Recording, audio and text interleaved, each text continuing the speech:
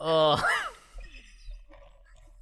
I gulped it right into the mic. I heard all of it. Good. I'm not happy. Do you remember when we first started this, we were going to have like a theme song and we picked one out? Yes. It was just like YouTube library, like stock music. Yeah, and then I edited our fake episode. Yes. And I put it in there, and then you never used it. You're right. You're right. I didn't take it out of the fake episode. Well, you just never edited the fake episode. And when I was like, are you going to edit this? You were like, no. And I was like, but you told me to.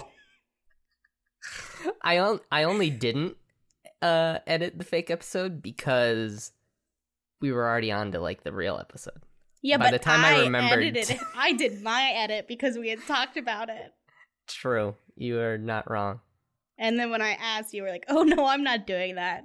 And I was like... Because when you said, are you going to edit that episode, that was the first time I had thought about it. I'm pretty sure we had talked about it. I don't know. What but do yeah, you need you're to right. tell yourself? Yeah, I never have put the theme song in there. I didn't either, but I think it's because the All About Eve episode, which was our like first real episode. Sure. I didn't edit because I was moving out of my apartment. Right. So then you just didn't put it in, and I was like, I guess he doesn't want that music. No, literally. We spent time picking it out. And I edited when I did my edit of the podcast I was supposed to do. I honestly just kind of forgot about it. I forgot that it was, because I bet you the file's in my like film schooled folder, but I don't know where. Yeah. I bet it's in my downloads. Because I'm not organized. Oh, dude, I keep my downloads folder clean and clear. Really? Mine probably has thousands of files. Oh, no. Because if I lose something, I'm like, you know what? I probably downloaded it. Probably in downloads. Right. That's like my backup drive. Yeah. Oh, God. Yeah, I have to like, the downloads folder is like a temporary space that I need to like either delete something because it's been, used and there, or it needs to be put somewhere else. Like it needs to be placed where it needs to go. Should this be the beginning of the episode? It could be. Welcome to Film School. Welcome to Film School. Maybe for the first time, maybe for the third. Yeah, who's to say at this point? I'll say. Yeah? Later. I'll say. I'm Tyler. I'm Courtney. And together we solve crimes.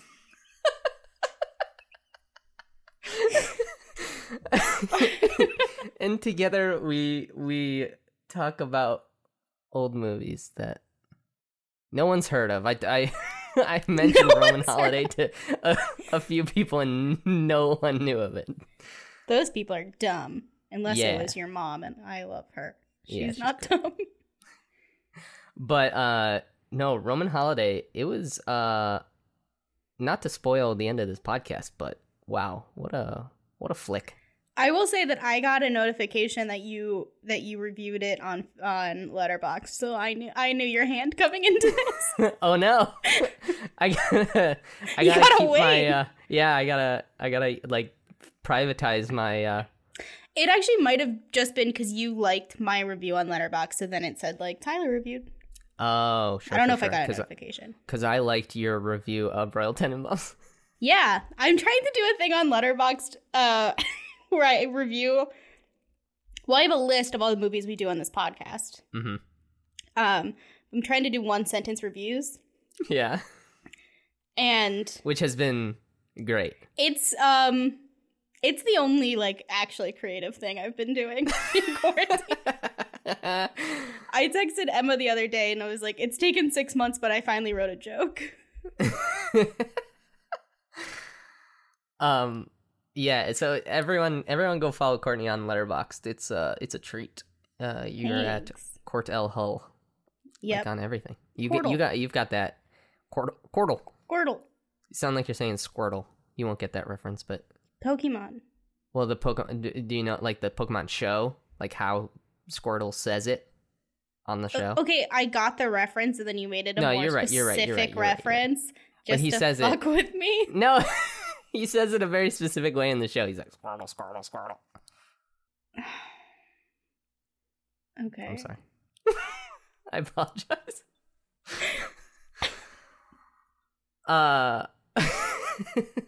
Let's get into it. You know what I mean? Let's get after it then. Let's solve crimes. Yeah, let's get into today's case file. What if we got bored doing movies and we did just we're still called start Film investigating School. crimes. We're still called Film School because it's too much work to change everything. We're gonna start going through cold cases. But like what? Cleveland and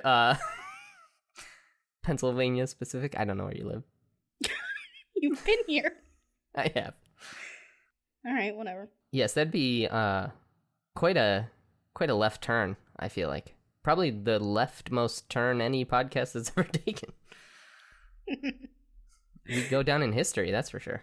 I'm into it. I'm going to start lobbying hard for this to be a true crime podcast.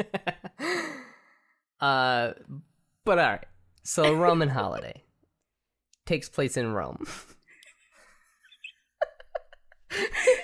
If anyone thought the Royal Tenenbaum episode was nuts, this one is already off. I think we're just escalating at this point because we said, oh boy, The Graduate was crazy. Just wait till Royal Tenenbaums. I did listen to the entire Royal Tenenbaums episode. Oh, yeah? Yeah. Yeah. Mostly because I wanted to see if I sounded like a bitch. How did it sound, like audio quality wise? Good. I thought it was fine. Good. I think I might have to go re-upload Rear Window. Just for, not really for anybody, just for myself. Oh, because my audio is bad? No, I think I processed it like at a lower bit rate. An ill-advised attempt to make things a little more seamless, but I'm gonna go back and re-encode it at a higher bit rate and then upload it.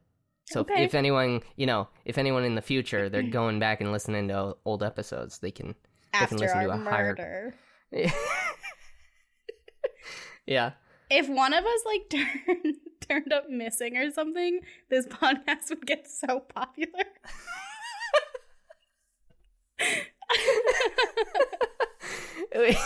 But I just imagine it's the person who's not missing is just like still doing the podcast alone.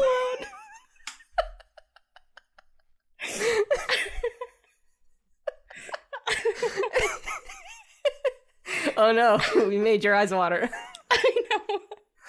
But I cut that out of the episode so no one knows what we're talking about. But if you go missing, I will turn this podcast into trying to solve your disappearance. Yes, that's perfect, and I'll do the same. Okay, thank you. Okay. I'll have to teach you how to upload to the website so that you can... I can learn. I know. Well, that's what I'm saying. I'll teach you. I have a master's degree. We need like a bell. We need like a bell so that every time we mention something that we've mentioned on every episode, we can just like ding. I think we need like audio clips, like drops and stuff. Yeah, that'd be a good idea. Especially with these old voices, they talk great. Oh, I did write like Audrey Hepburn impressions. Question mark. Yeah. That's one thing I wrote down is that she talks. Okay, you know how she kind of looks like Natalie Portman? Or Natalie Portman looks like her a little bit? Yeah, sure. Have you seen... Okay, so I know you've seen the Star Wars sequels. I haven't seen the prequels. You haven't seen the prequels? The ones that came out in like the early 2000s? Jar Jar Binks and all that? No. Okay, well, Natalie Portman's in those. I like how you kept giving me more details. Jar Jar Binks? No. Natalie Portman? No, I really haven't seen them. Ewan McGregor's in them too, and Hayden Christensen. No, Tyler, I told you I haven't seen them. Liam Neeson? He's in that one? Obi-Wan Kenobi? No, I haven't. I don't. I took a real leap assuming that was a character in the prequels, but I think that's who Ewan McGregor plays. Yeah. No, you're right. I love Ewan McGregor. Oh yeah, my God. He's in the original trilogy. Well, Obi-Wan is, not Ewan McGregor. I was like, wait, what? He was not born. Like a baby Ewan McGregor? But no, Obi-Wan is in all 3 of the prequels. I'm a genius. Anyway, she plays a queen. Natalie Portman plays a queen in the Star Wars prequels, and she kind of talks in an Audrey Hepburn accent. Oh, interesting. So Audrey Hepburn accent mixed with a person who kind of looks like Audrey Hepburn. Audrey Hepburn in this movie was kind of giving off Queen Amidala vibes for me. I wonder, a Natalie Portman, like an Audrey Hepburn biopic starring Natalie Portman. Hey, man. Great. Yeah. But yeah. So we watched Roman Holiday. An Aubrey Hepburn flick. Probably the first of many, I would say, for this podcast. Yeah, I would guess. I would assume. Mm-hmm. I have no plan. We have a list. At least. We have a list. Oh, I didn't pick a movie for next week. I'll think on it. I wrote something at the bottom of the doc, but I saw your what approval. You wrote at the bottom of the doc. Well, you didn't comment on it. Okay. That makes me very excited. Do we have... We'll talk about it. Okay. Roman Holiday. Audrey Hepburn.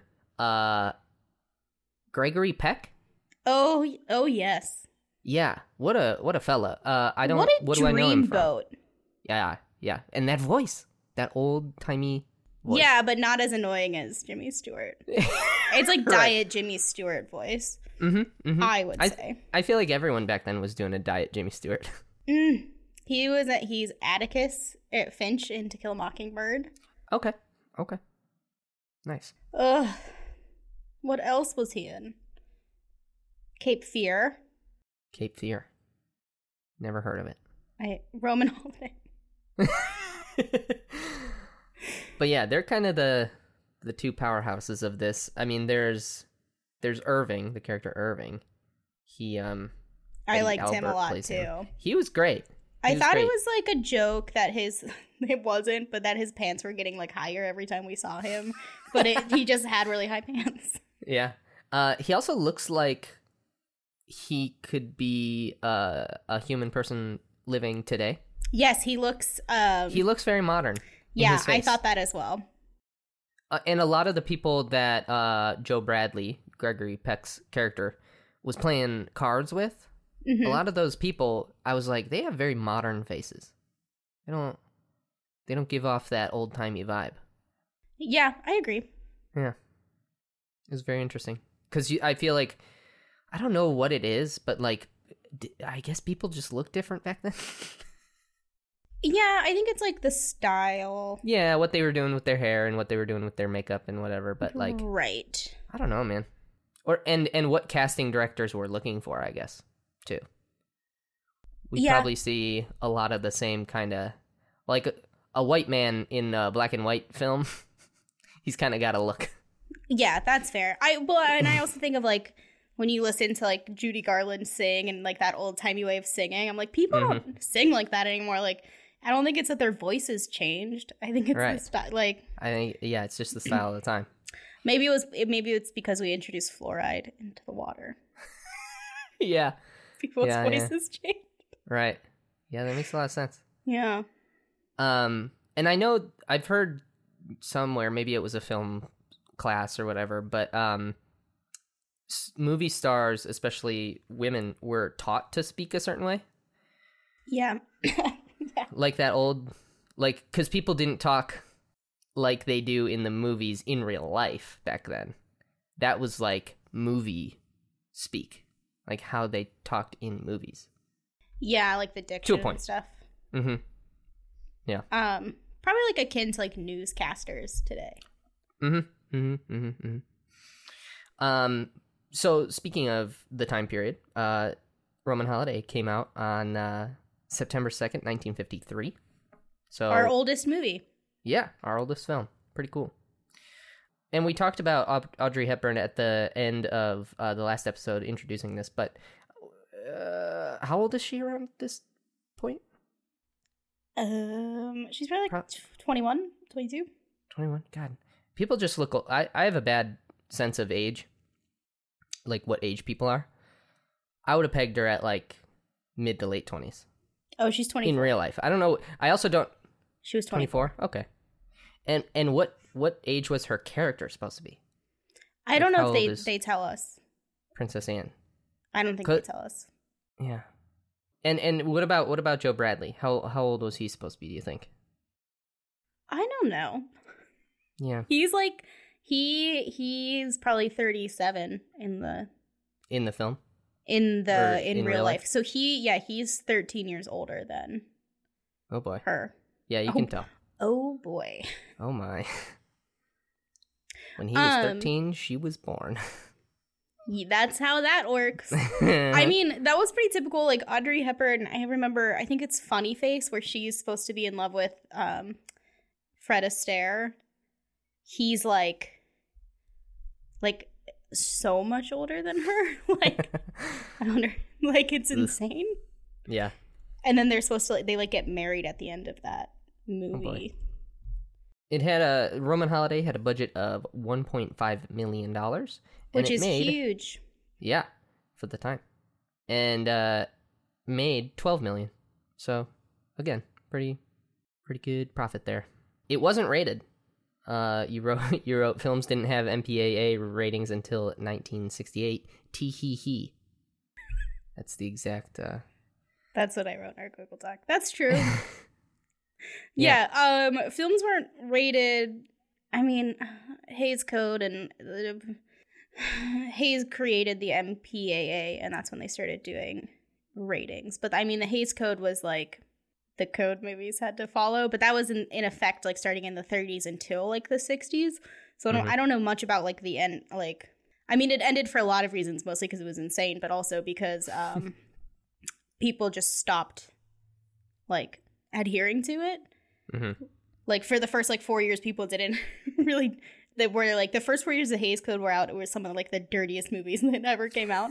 And then because people were just like, fuck you, we're not doing this. And then they started taking, action against it. And then towards the end, it was kind of the same thing where filmmakers just started like not paying attention to it. Yeah. My assumption is they didn't have ratings because people were following the Hays Code. So every movie already had like a set of parameters that they could. Yeah. So it was basically like every movie was rated the same. Yeah. Like a PG. Yeah. Like toilets couldn't be shown on screen. That's so weird. Yeah, I think the first ever toilet, like seeing a toilet being flushed on screen is in Psycho, which came out in 1960. And they were they fought it really hard. Yeah. And Hitchcock was like, no, it's important for the plot that she flushes this thing down the toilet.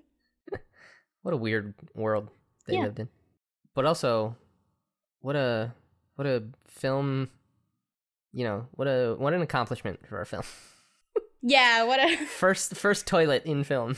Thank God that movie is known for other things. Like, imagine if that movie sucked and that was the only thing people knew it from. Then be like, and Psycho at the first toilet? I mean, that's still how I refer to it. Sure. Yeah. Get ready for Halloween, because we're going to do Psycho. Are we going to do a number of, semi-scary movies? Yeah, I guess. That's why I said semi. Yeah, I mean, yeah. No, we can do spooky movies for October.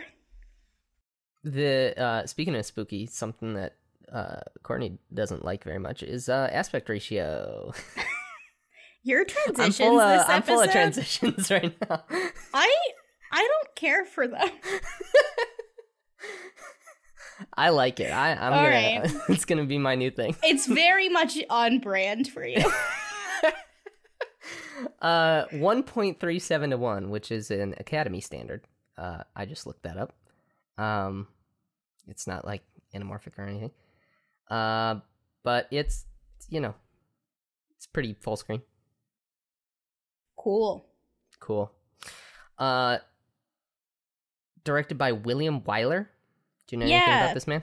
Huge director. So he has been nominated for Best Director several times. He won 4 times. Wow. Yeah. Director from the 30s to about the 60s. He is responsible for, not responsible for, that's a little. 36 actors have gotten Oscar nominations under his direction. Gotcha. And 14 went on to win, which is also a record. Wow. Yeah, so he also directed Wuthering Heights, Mrs. Miniver, Funny Girl. Okay.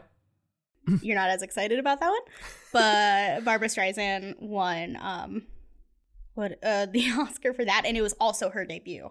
So then people compared her to Audrey Hepburn because we'll get into it, but she won an Oscar, and this is her debut film. Gotcha. Yeah, I did notice the introducing Audrey Hepburn at the beginning. Yeah, I had forgotten about that, and then I saw it and was like, that's the first thing I wrote in my nerds. Yeah. My notes. In my nerds. In my nerds. He directed Ben-Hur. Okay. You're not impressed by any of this? But that's the thing. I've not seen any of them. What does this man have to do to get your approval? Direct a movie I've seen, which is Roman Holiday. Apparently, the only one I've seen. The only one you've seen. But that's okay, because I'm already impressed by Roman Holiday. Thank God. Don't like that his last name is just my name with a W. That's a very interesting way to look at it, I guess. Don't like that at all. Weiler? Nope.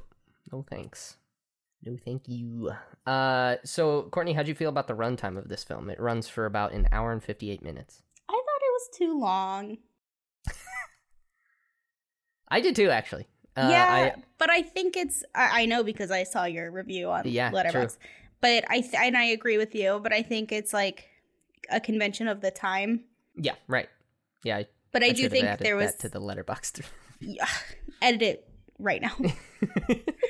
But I think it's... it's not like too long. It's... No. I mean, you know my rule. If it's over 2 hours, I feel angry.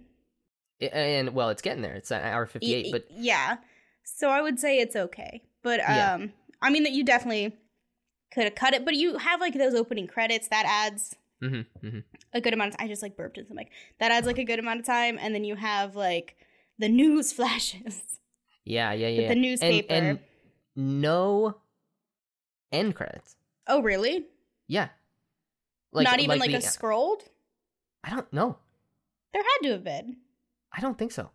I noticed because it said the end as he's walking away, and then the stream, because I was watching on Amazon Prime Video, just ended. And I was like, whoa, that's crazy. Oh, interesting.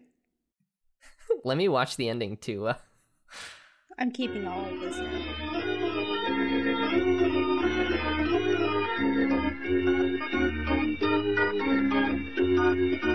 Yeah, okay, so the way that Roman Holiday ends, all right, he's walking out Okay, so the way Roman Holiday ends is he's walking out the like palace thingy, the embassy or whatever. And it says the end, and then it says a Paramount picture, and then it just ends. It's over. I wonder if they just don't have it on Amazon. Maybe. Yeah, because we don't get like a full cast and crew opening credits. It's not like... Yeah, I think they probably had to have had a scrolling credit at the end. Amazon might just like be like, no one wants to watch this. It's the first time I think I've ever watched a movie where it said the end, and that was actually the end of the... Yeah, I was not paying attention. But yeah, that was interesting. Because I always I can never remember if runtime does that include scrolling credits? Yeah, I think it does. I think it does too. And usually these days, rolling credits are like 3.5 minutes long, so you can shave off like a Marvel movie. You can shave like 4 minutes off the runtime if you're looking for like how long the movie actually is. And then Rotten Tomatoes score, it got a 96%. Yeah, we're back with high scores now. Yeah. Yeah, I think that 96 is quite fair. I think that's about what I gave it on Letterboxd. You gave it 4.5 stars. I was excited. I was happy to see that. So, Courtney, why'd you pick this movie? Honestly, I don't know. Have you watched it in a film class? Yeah, I have.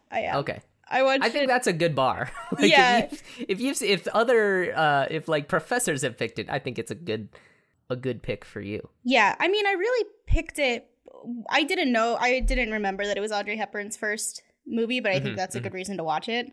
And I picked it because, as you know, and as I've talked about, I've been really obsessed with rom-coms lately. And this is like the most classic rom-com. And I think when you watch it, it sets up a lot of like the blueprint and structure for rom-coms we have now. For sure. And like kind of sets up that genre. And I feel like this movie has been remade so many times of like, you know. Yeah, I wanted to think of examples. I couldn't think of like direct examples, but like like Eris and the Pauper sort of thing, or vice versa, or even just like I feel like there's so many rom-coms where like it's mistaken identity, and then like and they get to go and have a day where they don't have to do their, you know. I'm thinking of the Lizzie McGuire movie. I was going to say there's probably Rome. Oh yeah. I was going to say there's probably at least 42 Disney Channel original movies that pull exactly from this kind of like plot structure. Right. And I think what also is cool is that like this movie was nominated for 8 Oscars, and it's a rom-com. Like it's a romantic comedy, and if it would come out now, it would be disregarded as just like a chick flick. And I think that's bullshit. I think there's a lot of really great movies like this that come out and they don't get any recognition now. And I like this movie because it did, and it shows like this is a valid film genre. Genre. And one thing, kind of like harkening back to All About Eve, it was made back then, and it was the first like of its kind. But also, I feel like it does a lot of things that today, if a rom-com did, they'd be considered like surprising or like subverting your expectations of this genre. Yeah, like, I agree. The fact, spoilers for the ending, so if you haven't watched the movie and you're just listening to the podcast, why? Because they want to support. But like, oh yeah, just kidding. Thanks. Oh yeah. But stop now because I'm about to spoil the ending. They don't end up together. 30. Yeah, they don't end up together, which is what I think the last thing I wrote in my notes is like, my heart is broken. Really? I love that, but I think that's... No, I liked it a lot. I love like, that. Oh. Well, we have talked about this, that I feel like I'm the only person who truly loves that they don't end up together in La La Land. I think it's like perfect. And everyone else that every person I've seen it with is like, oh my God, and so mad. I'm like, I think that's so much more like realistic, and like in this movie, it'd be so crazy if they ended up together. Absolutely. And I like that it's just kind of like, oh, they had this beautiful day together, and they give her the pictures. And then she goes on to live her life because she realizes she has a responsibility, and he goes on to live his life. Yeah.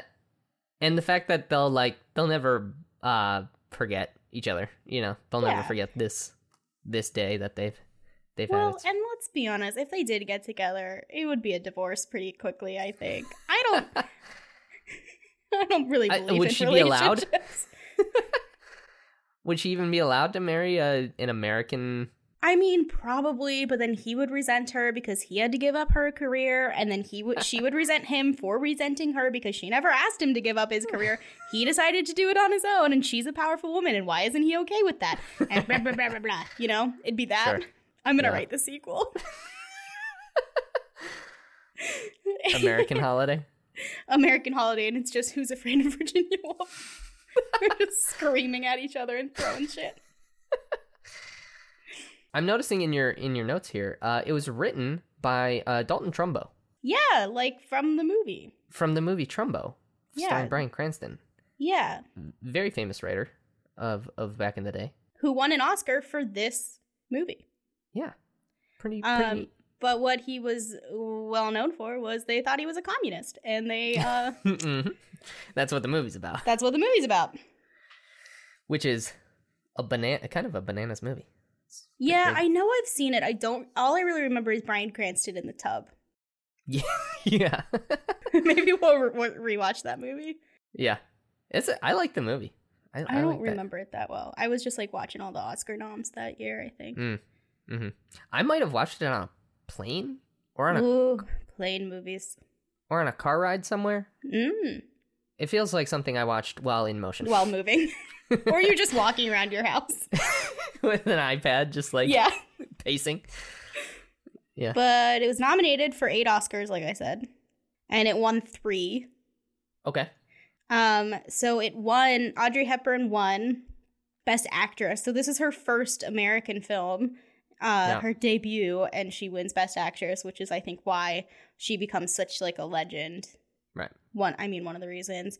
Best Writing, Fred Dalton, Trumbo. And it says the screen credit, and award were originally credited to like these other 2 people, and then I guess who fronted for. Oh, okay, I get it. It's part of the movie. Yeah. It's in the Trumbo movie. Yes. Okay. It was originally given to this other person, Ian McKellen. Ian McKellen Hunter. Yeah. But not Gandalf. All other movies that actually I have seen the Lord of the Rings movies. I didn't like them, but I have seen them. No, I get it. Yeah. Oh my god, I thought I was gonna get into a fight with someone in my like my grad school cohort because I was like, oh, I didn't care for Lord of the Rings, and then he was like, it was an important movie for blah blah blah. And I was like, oh, okay, I don't like it, dude. Lord of the Rings fans, they are come at us. Yeah. Anyway, but fronted for Trumbo because I think at this time he was being like accused of being a communist and shit, so he couldn't be given the credit for it, even though he was writing it. Yeah, I remember that at that point in the Trumbo movie, they're like, he's out of work, right? Because of the whole, no one will give him work because he's a communist, apparently. He's blacklisted. That's what that is. And then people start coming to him and they're like, all right, we need a good movie. We've been making a lot of stinkers recently and we need you to write a film, but we can't use your name because you're a communist, apparently. And so this must have been one of them. Best costume design, Edith Head. The costumes in this are beautiful. All of her outfits are exquisite and just like mind blowing.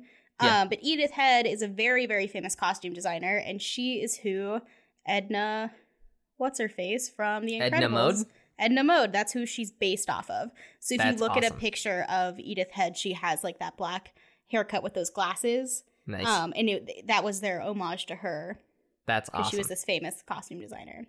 But it was also, so those are what it won for. It was nominated for Best Picture, Best Actor in a Supporting Role, Eddie Albert, Best Director, William Wyler, Best Writing Screenplay.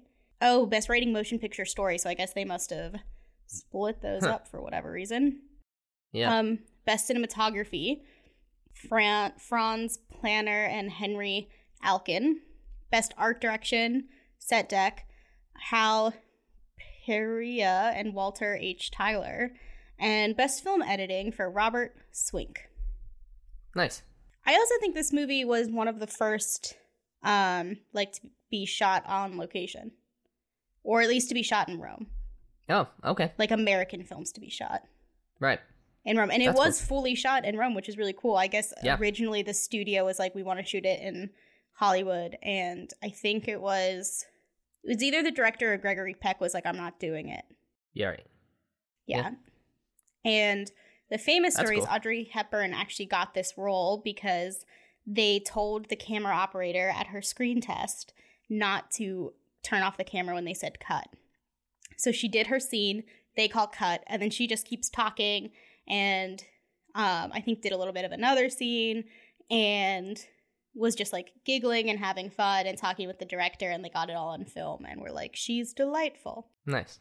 And then the other stories that Gregory Peck told, I think the producer or the director, he was like, Audrey is gonna get nominated for an Oscar for this, so you better put her name above the title. And they That's did, awesome. and she did, and she won. That's great. Yeah. So that supporting actor nom was for Irving's character, Yeah. which is cool. Yeah, Which because I is- really liked his character. I liked him too, and I think that's another thing about, like, and I feel like I'm on a soapbox and I talk about this a lot, but, like, comedies and musicals don't get a lot of love. Yeah. Specifically, comedies get shafted at the Oscars every fucking year, and it's super annoying. Like, it's, you know, some of them don't deserve it, but when you have things like, I don't know, I'm gonna go to Bridesmaids, which actually did get Oscar nominations, but everyone was like, oh my god, does it deserve it? And Yeah. it didn't win anything, and it was like, that movie was, like, great in so many ways, like the writing and a lot of it, and his character, Eddie's character, is strictly comedic. Like, it's only Yeah. there for comedic bits, and I think it's great that Mhm. got the nomination. Yeah, And why Yeah. doesn't that happen now? I don't know. I don't Booksmart is a recent example that got. Yeah, Booksmart's a great example. But yeah, you just want to get into it. I think we Yeah. can just start talking about the movie. That opening scene of her with the shoe. It was very long. It was very long, but I really liked how I it liked kind it of set up the too. vibe of the movie, because she's just like, because at first it's just a shot of her like under her dress of her feet, and like she's just like itching herself. She like takes Yeah, her she's foot like out of her. scratching her. Yeah. She has like a huge ball gown on. Mm-hmm. I wrote, why isn't one of her like butlers helping her with her shoe? Like, what would be so wrong if one of them just walked over and like helped her? Yeah. None Like, of them oh. do it. I also, so it starts with like, I wrote introducing Audrey Hepburn, ooh la la, but it starts with like these news flashes. Like the newspaper goes on the screen, and then it's like Princess Anne from blah blah blah is blah blah blah blah blah blah. Mhm. And I was like, that's so like, this is so sincere. Like, they're not doing this as a joke, but like now that is so gimmicky, and like they do Mhm. that in Chicago, but it's kind of like a joke. Right. You know what I mean? Like, Yeah. I wrote like it was like that. It feels like a sketch. Like, it feels like a way they would get into an SNL sketch, is like showing the like old timey news footage or like newspaper and then going into it. Yeah. And they do it a few times during the Mhm. film. It's like news flash, and I was like, Yeah. this reminds me of like Drunk History, Yeah. Which just got canceled. which Rest in got peace. canceled, and I'm so sad. I was like so Yeah. pissed about it. Yeah, I didn't really care for the news flash thing. But Yeah. I again, it's one of those things that's like, that was just probably a convention. At the time, everyone was probably like, ooh. Mm-hmm. Yeah. Wow. Motion graphics. Motion graphics. Yeah, so she's like saying hello to all these dignitaries, and she has to stand there for a super long time And speak in And- different and languages. speak in different languages, all this shit. And one of the things they say in the news flash is like, she shows no sign of wear from her retiring trip. And then like that's juxtaposed where we actually see her talking and she's losing her mind. Right. So Audrey Hepburn and then all of her like people around her Yeah. all had British accents. Mm-hmm. And that's one of my biggest pet peeves. When they're just like, this person's European, they're British. Because it's like an English movie. I don't know why. Like, it always angers me. And I always think, I didn't watch Game of Thrones. If you couldn't tell, it is not for me. But like, one of the things that always like blew my mind is they all have like British accents. And Yeah. I get that the actors are British, but aren't they supposed to be from like a different realm? Yeah. They aren't speaking English. They don't have British accents and like wherever the fuck they are. I mean, same with like Lord of the Rings. Sure. It's like British doesn't mean like Middle Earth. Yeah. Yeah, it would make a lot more sense actually if they had like some kind of Celtic accent, because like that's Yeah. where those stories come from, you know? Yeah, or if they just like made up an accent. Yeah, I feel like that'd be kind of hard. Though. That was very Celtic. That was very it went there really Yeah. quickly. But I don't know why that always makes me mad. They're like, we're in Middle Earth. I'm like, then why do you have British accents? No, you're in London. Then you would hate the HBO miniseries called Chernobyl, because it's a bunch of Russian people, but all the actors, it's like a British-made miniseries. Oh. So it's a bunch of British actors, and everyone on the crew was also British because it was British made, and they all have English accents.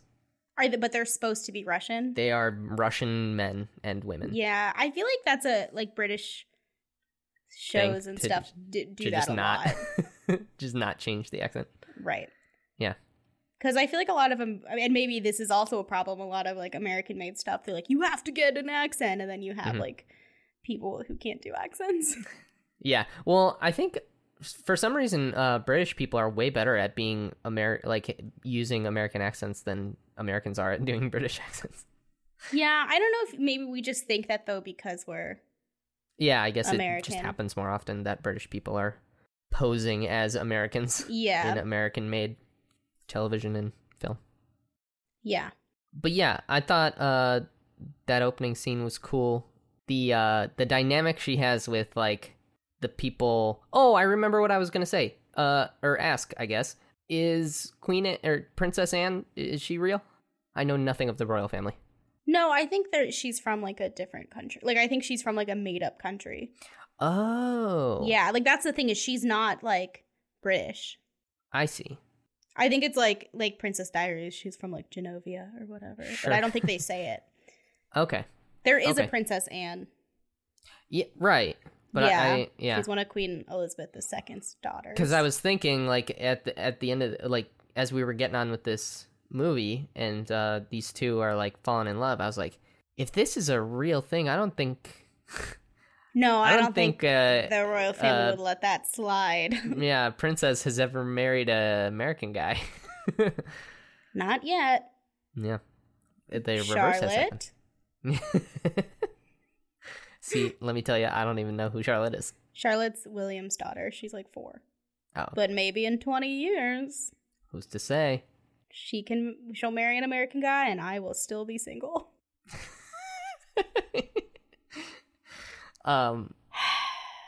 But okay, that clears some things up, because I was thinking like they were, like, British. No, I think they're from some, like, abstract European country. Yeah. Okay. The next thing I've written is, should we do Audrey Hepburn impressions? I don't think I could. I was trying to do it while I was watching it. There's a part she goes, "No more milk and cookies." Yeah, at the end. Or no more milk and crackers. That's what she says. Or yeah. But that would be my impression. Try it. I can't. I don't know what to do. What does she even say? I don't even know. Oh wait, I wrote down some lines. You may be seated. Oh yeah, wait, there was one that was really funny. Yeah, there was one line towards the end where she was like okay, here we go. I'm so excited. You have my permission to you have my permission to withdraw. To withdraw? Yeah. Oh. Yeah. She's essentially telling him to get the fuck out. And I was like, yes. You have my permission to withdraw. That's my Audrey Hepburn. Yeah, I wrote when she's so after that, like, whatever, she's like meeting all those dignitaries, she's back in her room, and that's where she's like standing on her bed, and she's like, why do I have to wear I hate my nightgowns. I hate all my clothes. And she goes, some people wear pajamas, just the tops. Some people don't wear anything at all. She's like going crazy, but she's brushing her hair, and the brush she's using is like all those like soft it's pointless. Yeah. Yeah. I remember we had like an antique like brush set that like probably my grandma gave to us, but we had one of those brushes. Like, that doesn't do anything because it doesn't actually get in your hair. Yeah, I never understood why people use them. I'm sure a man invented it. Well, I'm sure I know my dad has like those it's like a thick bristle, but they're also like tough. They're also like very hard bristles. Yeah. And you do that for real short hair. Like super short hair. But she's doing it on her like super long past shoulder length hair. Like, those used to be brushes like that women had, and I was like, that can't do anything except give you static. Like, except like make your hair really frizzy. I don't know. It blew my mind. But so what did you think of her freak out? I thought it was good. I thought it was funny. It reminded me of the All About Eve when Eve freaks out on the bed. Oh, yeah. Not- It's very similar, actually. Yeah, not as hysterical. It's like if the Eve freak out is a 10, this is like a 8 or 9. Yeah, and this is like, this would be the inciting incident, I guess, is that they give her a sedative. She leaves. Yeah, which is crazy. Crazy on her part that they're like, we're okay. Crazy on all of their parts. They call in a doctor and are like she's having a breakdown, and he's like, okay, I guess I'll just shoot her up with some sedatives. Yeah. And then what made no sense to me is that the general passes out. Like and no one explains it. I was like, I wrote, did he pass out? Like, that's so weird. And then he stands up and he's like, I'm fine. I was like, what was that? He doesn't like needles, I guess. Is that what that was? Okay, I mean, I assume. It was so weird. That's funny if because he's a general, he's supposed to be like this big strong man, and he just like can't. Yeah, I guess accept the way the it sight was of a needle shot didn't make that very clear. Yeah, I didn't even really notice. It was like really subtle. He just like kind of falls out of frame. Yeah, I was like, what's going on? And then like I was like, are they gonna address that? And then like a few minutes later, they were like, oh, the general. And he stands up. But I wrote, just feel her forehead and then give her sedatives. Yeah, she'll be good. There was no medicine in the 50s. Right? Oh yeah, I forgot. Ding. Yeah, we need a bell. There's no medicine. But then she leaves. Also, that's crazy on her part that they're like, we're injecting you with sedatives, which I feel like would almost the effect, like in reality, the effects would maybe occur more immediately. Yeah. Although, yeah, I mean, I'm not a doctor. I've never claimed to be. But she escapes. There's a really cool shot with all of those mirrors. Mm-hmm. That reminded me of our favorite film, Citizen Kane. Yeah, true. And even All About Eve with the mirrors at the end. Not as cool as that. Yeah. One shot I really liked while she was escaping,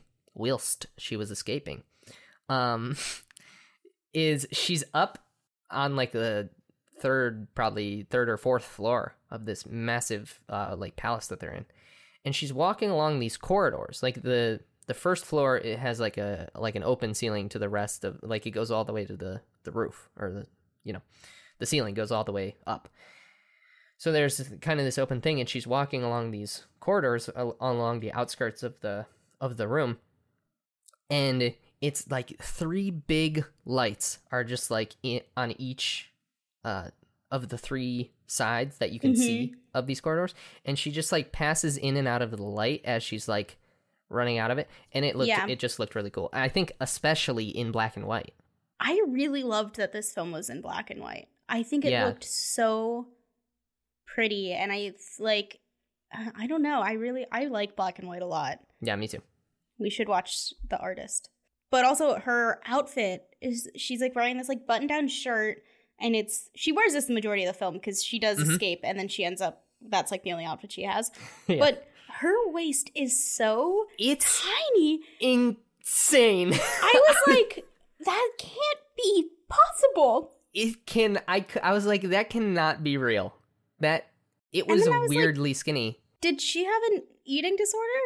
I don't know, man. Or just like she's just naturally incredibly skinny and then had like a corset on under that too. Yeah, I was thinking she maybe had a corset on, but I was like, that's crazy. Like it was impossibly skinny.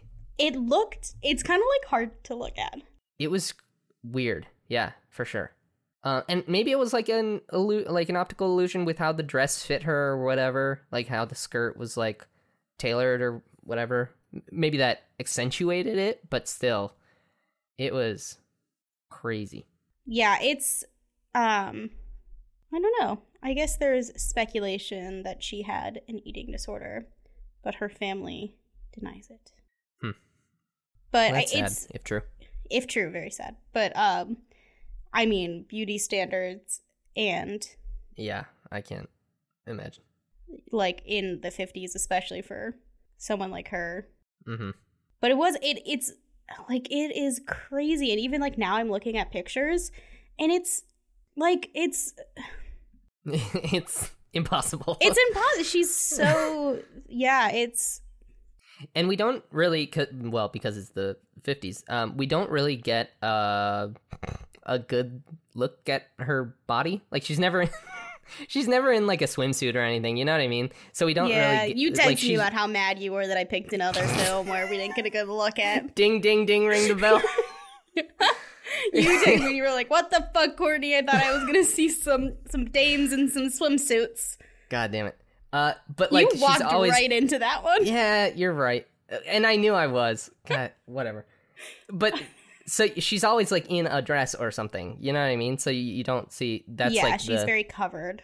Yeah. So you can't really tell if that's real or she probably just has I mean maybe she just has like a corset on or something, which that would suck. But yeah, jeez. Yeah, so she escapes. And then she's, like, running through Rome. There's a really funny part where she, like, walks through someone's carriage and, like, uses their hand to get over. Yeah. But basically she talks about in her freak out, she's, like, she keeps going, like, thank you. No, thank you. Mm-hmm. Thank you. And then she just starts freaking out and she's like, I'm tired of being told what to say. I'm tired of, like, doing all this press shit, like... I'm tired. Like, I just want to go experience something. And then, because she's on sedatives, she falls asleep outside the Colosseum on the street. Yeah, we don't get a lot, like, we see her escape, right? Mm-hmm. And then we leave and go get introduced to Joe Bradley. Yeah, great. And then he just happens upon her asleep on the side of this, I don't know, on this, like, bench. Sort of thing, stone bench. Yeah, like a little wall sort of thing. Yeah, so that was kind of like, I was like, oh yeah, because we spend so much time with Joe Bradley that I was like, oh yeah, she escaped and she's probably asleep by this point. Like the sedatives have probably kicked in.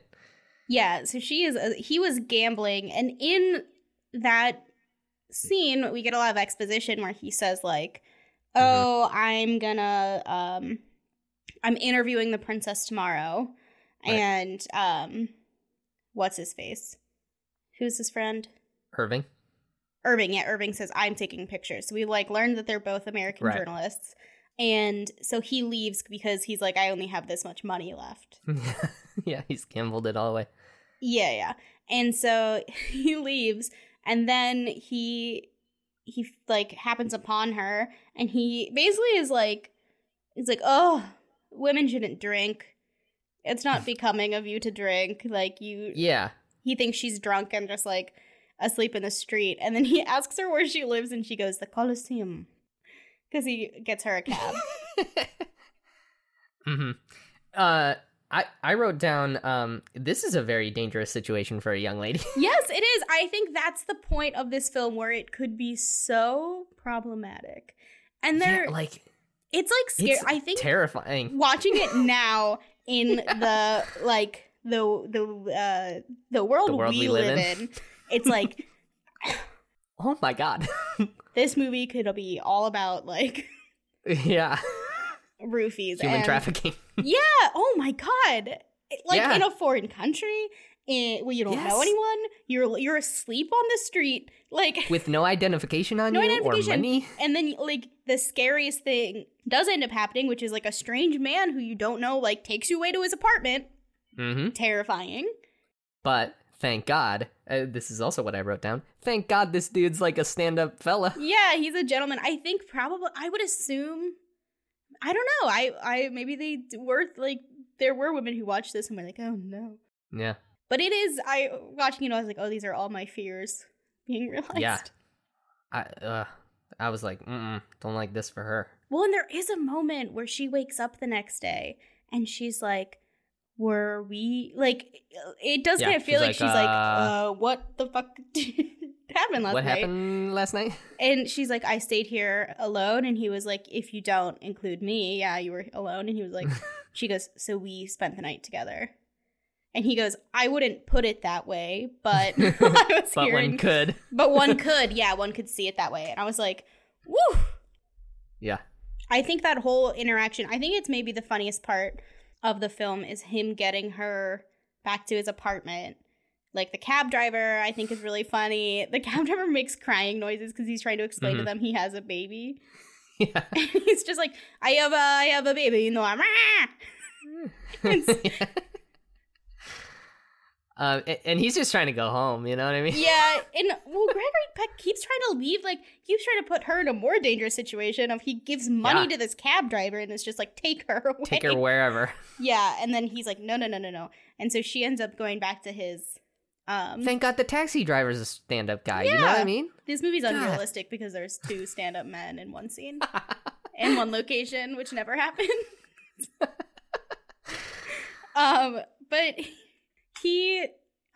when he's trying to take her up to his apartment and he's walking up those like spiraled stairs. Oh my God. And she's just standing at the bottom. I was like, that's really great physical like comedy. And then I feel like this like whole sequence is very slapstick in a lot of ways. It's really funny though. I think it's really effective.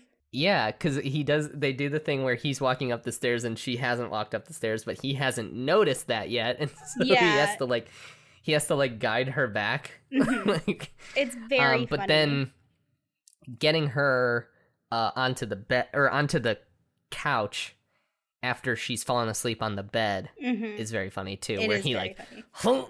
And I think that was a practical effect with not a stunt double. I feel like I don't think it's a stunt double. He actually threw Audrey Hepburn onto this couch, and it's not. When she it's pretty violent, actually. She keeps quoting she keeps saying poetry, and he's like, "You're so well read. Why are you so drunk?" And then he goes, "I don't think you're that drunk." And she goes, "You're very smart. I'm not drunk at all."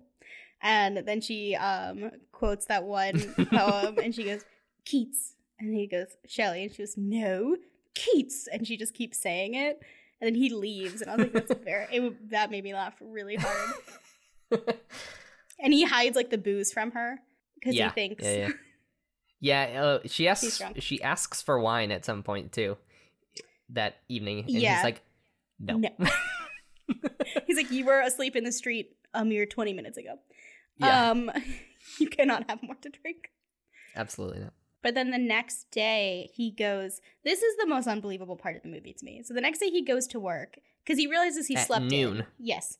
Which he has to look at the clock tower. He does not have a clock in his room, which is debunked later when he picks up an alarm clock and puts it on the mantle. Oh, shit. Well, I guess this movie sucks.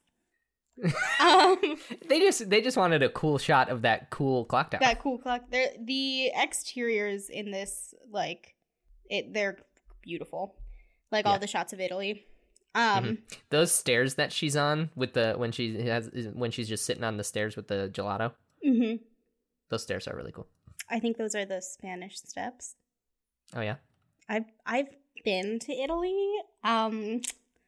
I've actually been to Rome. Oh, fuck. I almost knocked over my coffee and glasses. That was the universe telling me to stop being such a fucking dick. I've been to Venice. I have not been to Rome. I haven't been to Venice. I've been to Rome and Florence. But I think those are the Spanish Steps. Yeah. Yeah. But but he goes to work. Okay, this is the most unbelievable part. Is he's talking to his editor about why he didn't he's making up lies about his meeting with the princess because his editor called him on being late. Yeah. And then the editor puts down the newspaper and shows him that she's fallen ill, and he sees a picture of the princess and he's like, "Oh my God, that's the woman in my room." That's the drunk girl. How the hell, as a reporter, have you not seen a picture of the person you're supposed to be interviewing, who at this point is a media sensation and has been traveling all around Europe on a tour? That's bananas to me that he doesn't know what she looks like. Hey, he's a bad journalist. Just invented. Oh, okay. And you can quote me on that. Pictures have just been invented. You've taken some hard stances on this podcast. Pictures were invented in 1950. Siblings can fuck each other. You said medicine doesn't exist in the 50s. What did you? Medicine didn't exist until I would say 1990. We've both made big claims here. Hashtag cancel Tyler party. I refute. I refuse and refute. Oh. But yeah, I guess that's pretty absurd. But you know, it's got to move the story along. Right. I mean, if he knew, then he's a real creep. If he's like, oh, I'll take her back, and then I can like get a story out of her. Sure. Yeah, if he did know that she was a princess. But But then he decides to get a story out of her. Yeah, so then quick. that's He's like, yeah. What if I could get you behind a behind the curtain look at what's going on with the princess and Yeah, what like she an actual thinks scoop about. of like her. Yeah, not these like forced answers or like rehearsed stuff. Like yeah. Mm-hmm. But so he calls Innermost his thoughts, he landlord and is like, I need you to take a gun or a knife and stand outside the door and make sure no one gets in or out. And he's like, okay. Yeah. And then he's out there with a shotgun. And kids are throwing rocks at him. I was like, what the fuck are these kids doing? Yeah, they're playing with fire, dude. Literally.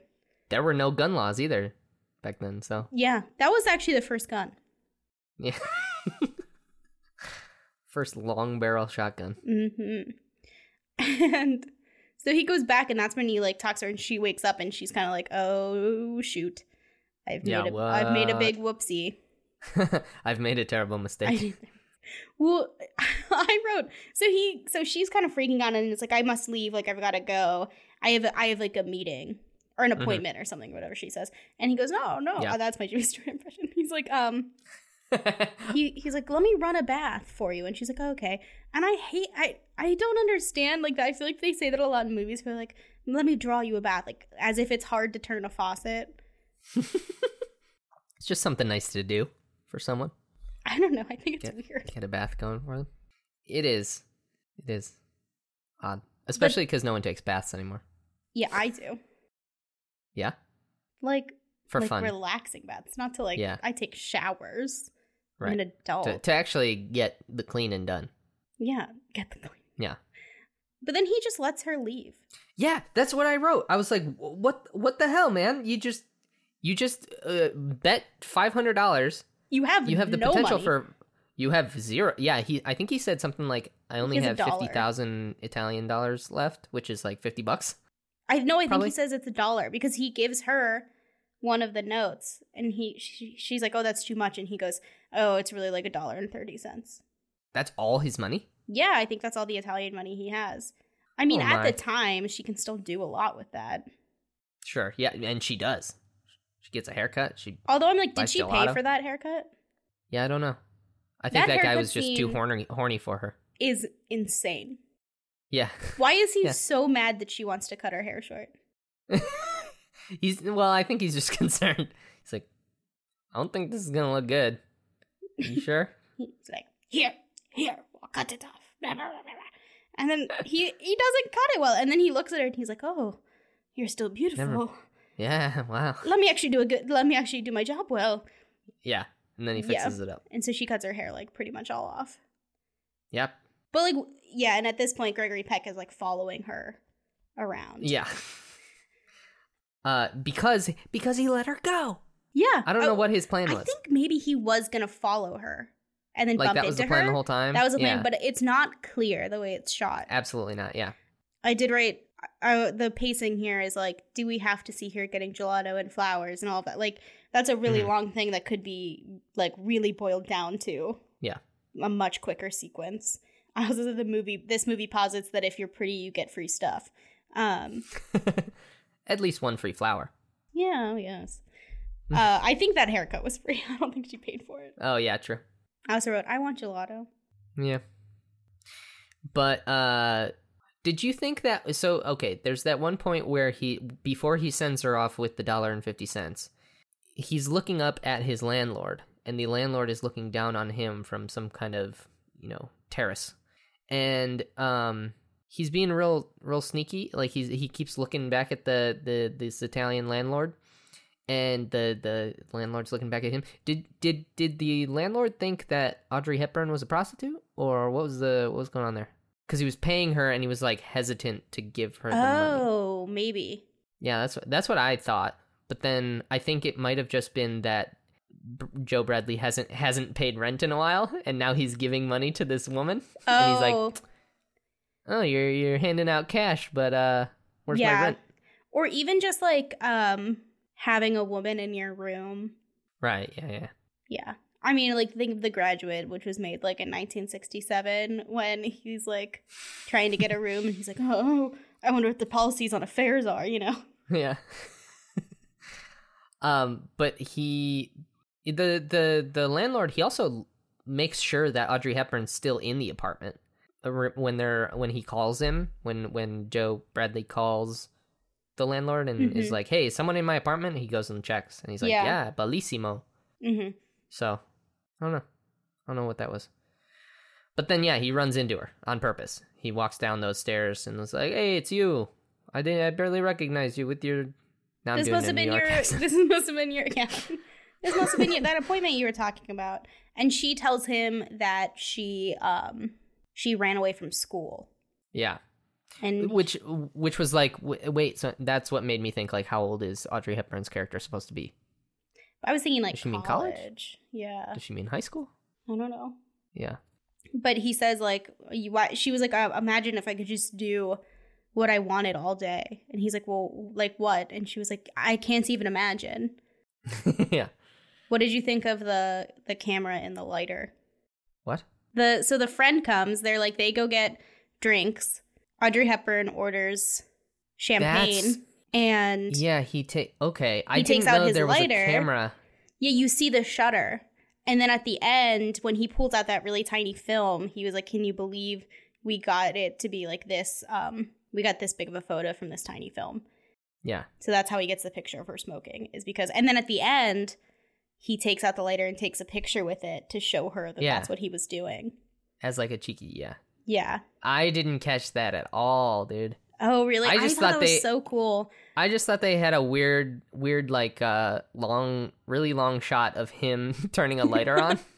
I was like, what? Why? Well, you see the shutter, and then you see him turn, like, wind the film to get to the next thing, and then he lights it. Catch what was going on. Yeah. Well, that's cool. I thought that was so cool, especially for, like, the time. I was like, I feel like people would use that now. Like, if there was actually, like, a lighter that was a camera. Like, that's so cool. It's like a spy gadget. Yeah, it is. And she orders champagne. Mm-hmm. And he Joe Bradley's like, oh, fuck. I can't afford that. You can, like, see him. It's a really funny shot because she's not looking at him. She's looking, like, straight ahead. And the waiter's like, what would you like? She's like, champagne, please. And then I don't know what accent that was. And then, yeah, his face is like, oh, my God. And he was like, must be a fancy like, school. Yeah. And he orders cold coffee. Mm-hmm. Well, nice coffee. He's got a thing for coffee. He orders it every time they get food, I think. Mm-hmm. Me too. But yeah, so he hasn't filled in Irving on his plan, which I feel terrible for Irving because... Yeah, he's just, like, beating the shit out of him. Like, he spills his drink on him. He's, like, it's really just, like, a physical comedy beat for so long. Yeah. He keeps, like, kicking him and tripping him, and he finally pulls him away. Because he's, like, trying to tell Audrey Hepburn, like, you look like the princess. Mm-hmm. And Joe Bradley's trying to be sort of trying to be subtle about, like, hey, don't spill, like, stop. And he's not getting it, but Irving's not understanding what Joe's trying to do, but he's also getting mad as well. Yeah, he's like, hey, what are you trying to pull? He's like, why are you beating me up? Like, he's like, you've ruined my outfit. Yeah. Like, yeah. But then when he does get it, tallest pants. Oh, pants that are up. Yeah, up to my nipples. But Joe takes him inside and explains, like, it's the princess. Everyone else thinks she's sick. Let's take her around for a day and get pictures, and then we can write a story about it. And I'll give you, like, $1,200. $1,250 of the $5,000. Yeah, whatever that shakes out to be. And then he says it's like 10% or 20%. But he's like, oh, okay. And that's when she smokes a cigarette, and she's like, I've never smoked before. And that's when he takes out the lighter with the camera and takes a picture. It's real. I mean, I think that's really cool. Yeah. But then it's just kind of like a montage of them doing things. Yeah. They go to they're on like a little like Vespa riding around, and then she goes by herself, and he has to jump on the back, and she just terrorizes Italy. Yeah. Yes, that was a great scene. Irving is also driving the world's smallest car. Yeah, it's like a little smart car. Yeah, but it's like the shape of a regular sized car, but it's just tiny. It's so tiny. A really tiny There's car. actually one really funny scene that I don't know if it was meant to be funny, where Joe Bradley has to get out of the car. Yeah. And he's like, well, I can't, because the top is kind of open. So he's like, well, I can't climb over, so I'm gonna have to do the thing and like get out under it. So he pushes like how you do on a 2-door, like he pushes the passenger seat forward, but he's a huge dude. Like he's probably Gregory Peck is a tall man. He's a tall drink of water. Yeah. And he and I'm the horny one. All right, whatever. And he has to climb through this tiny little hole. I even complained that we didn't get to see Gregory Peck shirtless like you did about Audrey Hepburn. I was like, this dude looks built. I want to see some Gregory Peck's pecs. That's our next podcast, is Gregory Peck's pecs. Was I disappointed? Yeah. Was I going to bring it up? No. I'm a lady. I also thought Irving was attractive, though, and then I was like, oh, I can't bring this up because... Yeah, he was a good-looking dude. He did have a beard. Maybe it was the beard that made him look modern. Oh, I thought you were going to say maybe it was you liked him because he had a beard. No, you're like, he did have a beard, so well, I get why you liked him. He did give off a bit of a lumberjack vibe, so yeah. And that's kind of your type. So. Yeah, sure.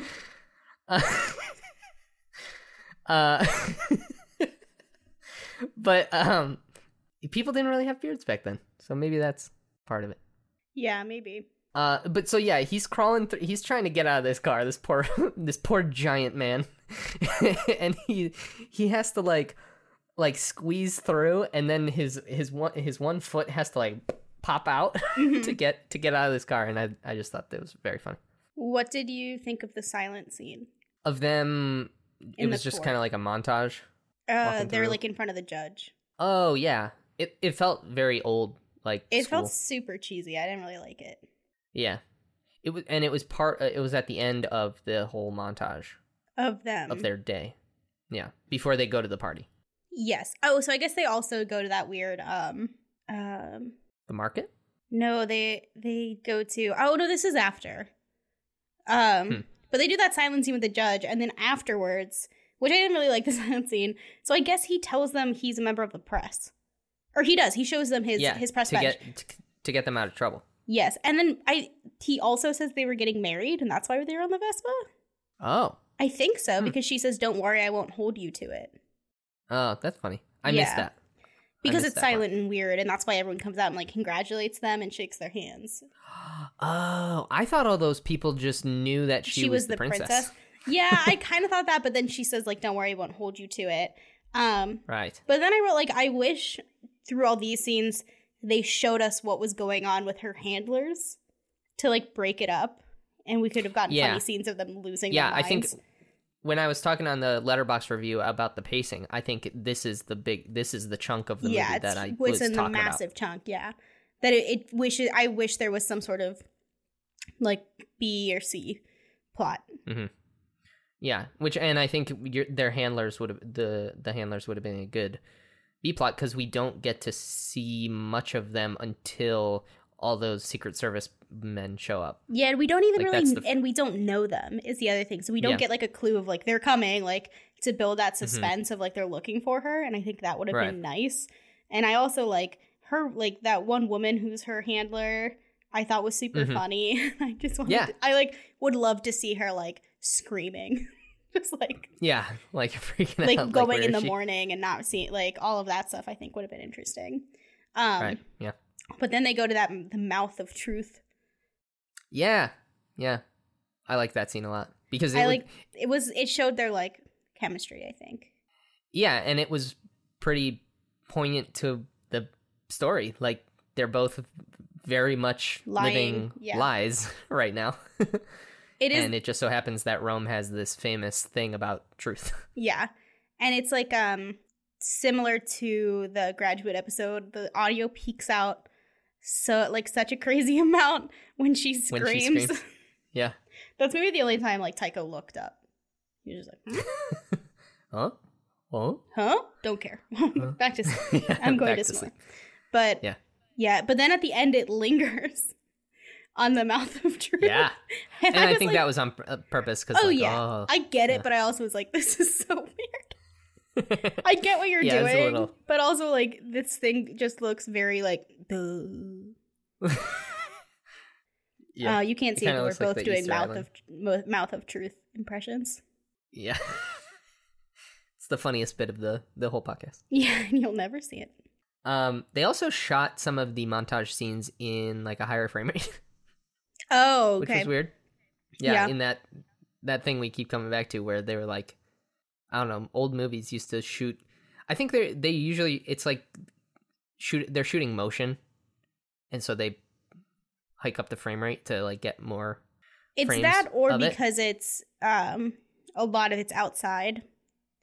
Oh, and so they can't control the lighting. The light, yeah. And shooting outside is just way harder. So maybe it was like, because there were some shots where I was like, that's pretty overexposed. Like their skin looks like hard to look at. It's so white. Like it's so bright. So it could be that too, that they're trying to balance that out because they're like in Rome in the summer. Right. Yeah. I don't know when I wrote this. Yeah. But, or like what point in the movie, but I wrote, I'm screaming make out at the screen a lot. Kiss. Yeah. I don't remember, God, I'm so dumb. I don't remember what the scene is, but I was thinking of when, in 30 Rock, that episode with Kathy Geist, where Liz and Jack try to like fool her into thinking they're in a relationship, like in a soap opera. Mm-hmm. And they're like doing this weird like dramatic soap opera scene, and Kathy Geist just goes kiss kiss kiss kiss kiss. That's like what I was doing at this movie. Yeah. Something I wrote down, I don't know when, I think it might have been when, like before the montage, when they were at the cafe. They do like a toast real quick, and they're talking about her father, who's obviously a king. And he says, well, then to his health. And she says, that's what everyone says. Yeah. And I was like, that is great. Yeah. That is a great line. Yeah, because he asks her, like, does she drink champagne a lot? And she was like, the last time was my father's 40th anniversary. Yeah, and he was like, oh, like, wedding anniversary? And she was like, no, I guess you could say when he got his job. Yeah. Yeah. That was funny. Oh, they play the wedding song during the silent scene, and I was very confused. Oh, okay, yeah, it's because like I think heard. He says, yeah, I think he says like we got married, that's why we were on this Vespa. Also, I'm in the press. Yeah, yeah. But so the barber or whatever, the hairstylist invited her to go dancing, and he's basically like, yeah, you're so hot, come dancing. You'll be the prettiest girl there. One there. Yeah. And she's like, oh no, I can't. And then she goes, they go dancing. And she dances with the hairstylist. And he does the weirdest thing. He like, in the middle of them dancing, gives her like a weird middle part, which it doesn't look good. Why? It reminded me of, what's her name? Popeye's girlfriend, Olive Oyl. Yeah, I was gonna say Olive. It reminded me of her hair. She has that black like. Yeah, I was like, what does she think she is, a Kardashian? They were like known for middle parts, I think. Yeah, I did not like it.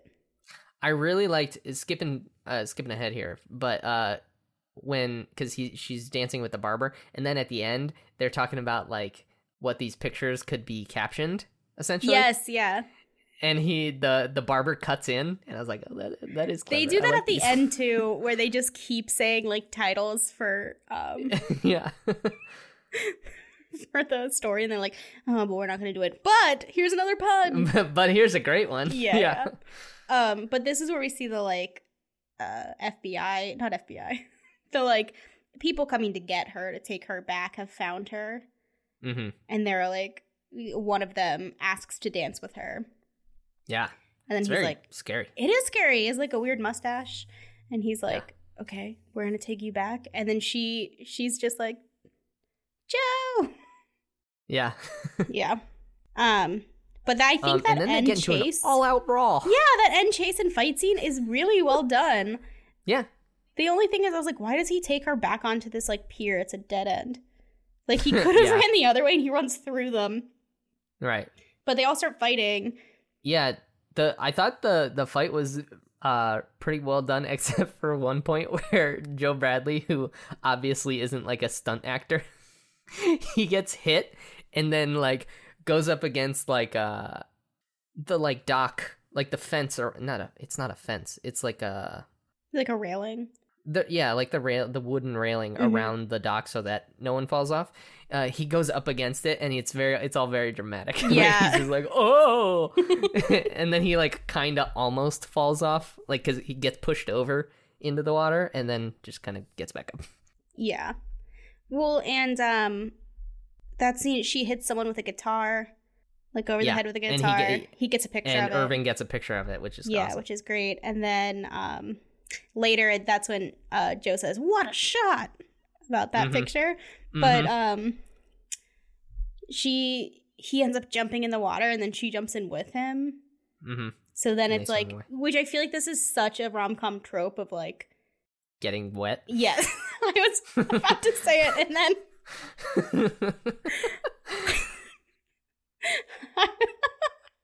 getting it, like, you're right though. Yeah. Like they jump in the water, and then that's their first like romantic moment, and then that's when they kiss. Reason. And I feel like that happens a lot, like in the rain. Like it's more dramatic when they're soaking wet for some reason. Sopping wet.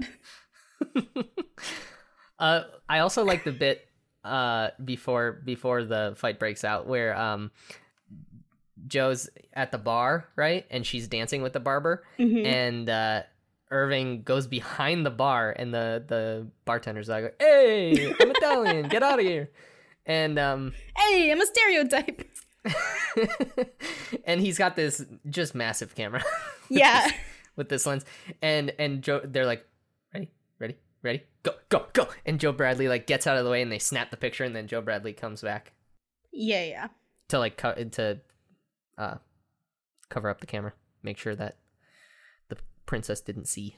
Yeah, but then they have like this cute moment. They make out, which I was like, finally, and then they go back to his apartment, and she's like waiting for her clothes to dry, and she doesn't spend the night there, right? Again, she leaves. I think she leaves because she's waiting. Because she goes home. She has him drive her home. Oh, I guess this all happens in a day. So this all happens in a day, and so but he's there's a really cute moment where he's like, about the clothes. Yeah, I love that. But she's wearing his robe, and he says like, "You look good. You should wear my clothes all the time." And she goes, "I seem to."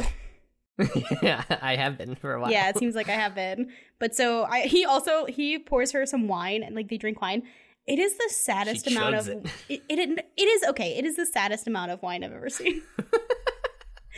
I really like wine, and it's like a juice glass. I saw that tiny amount. It was, but even for a juice glass, it's only filled up. Like, yeah, I was like, that makes me so sad. I said that is a pathetic amount of wine. It makes me very sad. Like if someone gave me that amount of wine, I'd be like, ooh, we're not friends. We clearly don't get each other. When she drinks it, she chugs it and then gets more. But she says like, I must leave you. And he takes her back to the palace. But they have this like really emotional moment where they obviously are falling for each other and don't want to leave. Yeah. And they do that. I don't know. I don't know if it's because of like some, what is it? Haze. I don't know if it's some haze thing that they couldn't like make out.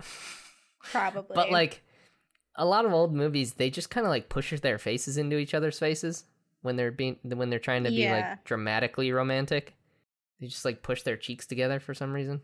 Yeah. And they start to cry. I think we both wanted them to go further. This is a very horny episode. There is one line. It's a kind of a horny movie. Yeah, kind of. But there's this one moment where she's in this scene where she's like, let me cook something for you, and he's like, I don't have a kitchen. You can't. She's like, so what do you do? And he's like, I always eat out. And she goes, do you like that?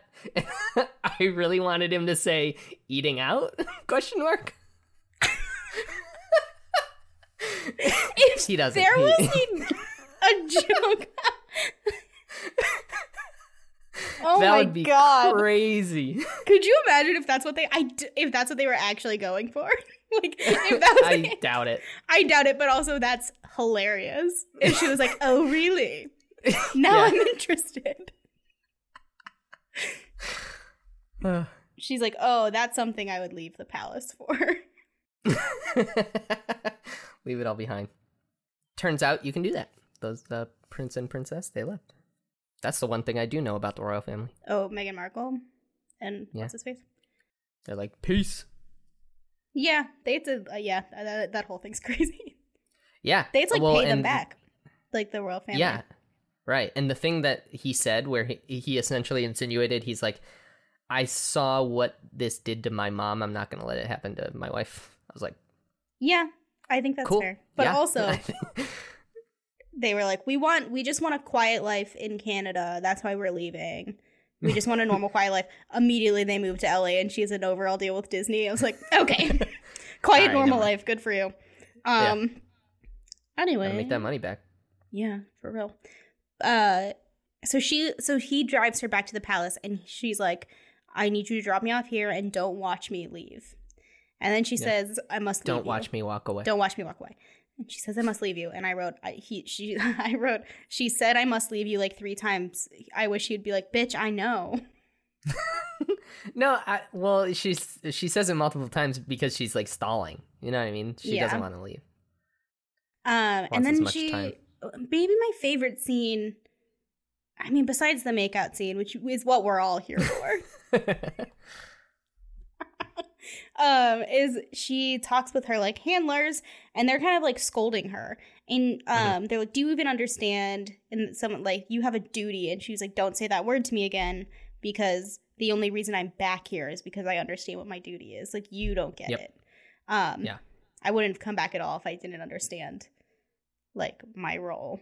And it's a really great speech. Like, it's really impactful, and I think she delivers it really well. Yeah, and then at the end, that's the final line of it is, you have my permission to withdraw, which is like, get the fuck out. Yeah. And then she says, this is also the scene where she goes, no milk and crackers. Yeah. Because the woman comes in with her, like, is so excited. She's like, I got your milk. And then that's I get to serve you again. Yeah. Yeah. I take your milk. Well, then this is your cow. No proof of purchase. Anyway. No proof of purchase. Yeah, but she also, when that scene first starts, we see that like woman who's her handler or whatever crying, and she doesn't say anything, but she's like crying about her hair being cut. And I was like, that's great. Yeah. I wrote down when they were in the car, I noticed it. What's his name? George Peck? Gregory Peck. He looks like, do you know who Brandon Routh is? That sounds Superman? Really familiar. He was Superman in Superman Returns, I think. Ooh. Back in like 2007, 8, I don't know. And he was also, have you seen Scott Pilgrim versus the World? No. Okay. That should be on your list. Yeah, it should. Oh, he does look like him. Doesn't he? I mean, a less attractive version. Wow. I hope Brandon Routh doesn't listen to this podcast. Imagine if he did. Superman. Can we get a DM that's like, hey, I'm just as attractive as Gregory Peck? Yeah, Yeah, I just noticed that when they were in the car together. I was like, this dude looks like Brandon Routh. Or Brandon Routh looks like him. But again, casting directors always looking for the same thing. Mm-hmm. White people. A very specific, pretty version of white people. Yeah. But so then back at... I wrote, like, how did he have time to develop all of those negatives? Yeah. Mm-hmm. Like, that probably took a long time. Like, hours. Yeah. Well, so, and the editor is at his apartment, and he's like, where's my story? Yeah. Which is, like, weird. Yeah. Don't get out of my house. But Irving shows up. Beat up again. And gets beat up, and all I wrote down is Irving is going to need therapy. Irving's like, why is my friend turning on me? He's so up and down. I can never get a read on him. He throws the red wine on Irving, and I wrote on his incredibly tall pants once more. On his incredibly tall pants, and I was like, it looks like he got his period, which I related to. Even in black and white. Because you can still tell it's like a darker liquid, and I was just like, we've all been there, buddy. I mean, not on the front. This is not important, but I was like laughing really hard at that. Yeah. To myself. And he kind of he shoos the editor away. He's like, nah. He's like, I didn't get a story. I don't have a story. Yeah. Yeah. I owe you $500. You can take $50 off my check every week. And he's like, don't think I won't. Yeah. And then Irving is like, so what's happening? What's going on? Because I'm completely oblivious, and you keep beating me up for it. You keep asking me for favors. I do them for you, and then you turn on me and ruin my clothing. I give you my $30. Yeah, I paid for this woman's champagne. And I take pictures of you. I'm not even in these memories that she's gonna. Like, I'm the one behind the camera all the time. But he shows all the pictures. Well, no, yeah. I guess Gregory Peck is just like, I can't do it. I'm not going to write a story. Yeah. You can, if you want to publish those pictures, fine, but I can't be a part of it. Right. Yeah. Which I'm like, stand-up guy once again. Yes. I mean, if it ended with him writing an article, it would have been like, what a sleazy ball. And I think in a modern rom-com, this wouldn't be this event wouldn't be so much towards the end. It would be more towards the beginning, and he would publish the article, and that would be like why they fight, because there's always, at least in modern rom-coms, I feel like there's at least one point where they like have a falling out, and then at the end they get back together. No, here's what it would be, because it would be that she would find out he's doing this for an article and get really mad, and they would fight, and then he would publish it, and in it explain why she's so wonderful and how she deserves a day off and how blah, blah, blah, blah, blah. And that's how he would get her back, because that's exactly what happens in How to Lose a Guy in 10 Days. Oh, okay. She's writing an article called How to Lose a Guy in 10 Days, and he bets his boss that he can make a woman fall in love with him in 10 days. And then they end up together. And so he's just going along with everything, and she's acting like an insane person. And then he finds out about the article, and when she publishes it, she's like, I lost a guy in 10 days, even though I really liked him, and I made a mistake. And they get back together. So I think that's probably what would have happened. Gotcha. Yeah. But, alas. This is where they come up with all of their headlines. Yeah. I should have written them down. I was thinking that, too. Really they're all funny. Yeah. But so then the movie ends. Because what are the pictures? Oh, it's her smoking. It's her at the wall. The wish wall. Oh, yeah. Oh, and they say, like, it would start with this picture, and it would be, like, all her wishes, and then the other pictures are her wishes, like, coming true. Yeah. Right? And then it's her hitting the guy with the guitar, and her dancing. Mm-hmm. But so then it ends... the truth wall? Or the wish wall, I think. Oh, yeah, no, the truth hole. Mouth of truth. Truth mouth. Truth mouth. Truth mouth. Truth mouth. But it ends with her at the press conference, and Gregory Peck and Irving are in the front, and so she immediately sees them. This is Irving takes out the lighter and shows her that it's a picture camera. Mm-hmm. A picture camera. I'm also from the 50s. And then she takes questions, and then he asks a question. Someone asks her, like, what do you think about relations in Europe? Mm-hmm. And she was like, I have faith that they can work it out as I have faith in relationships between people.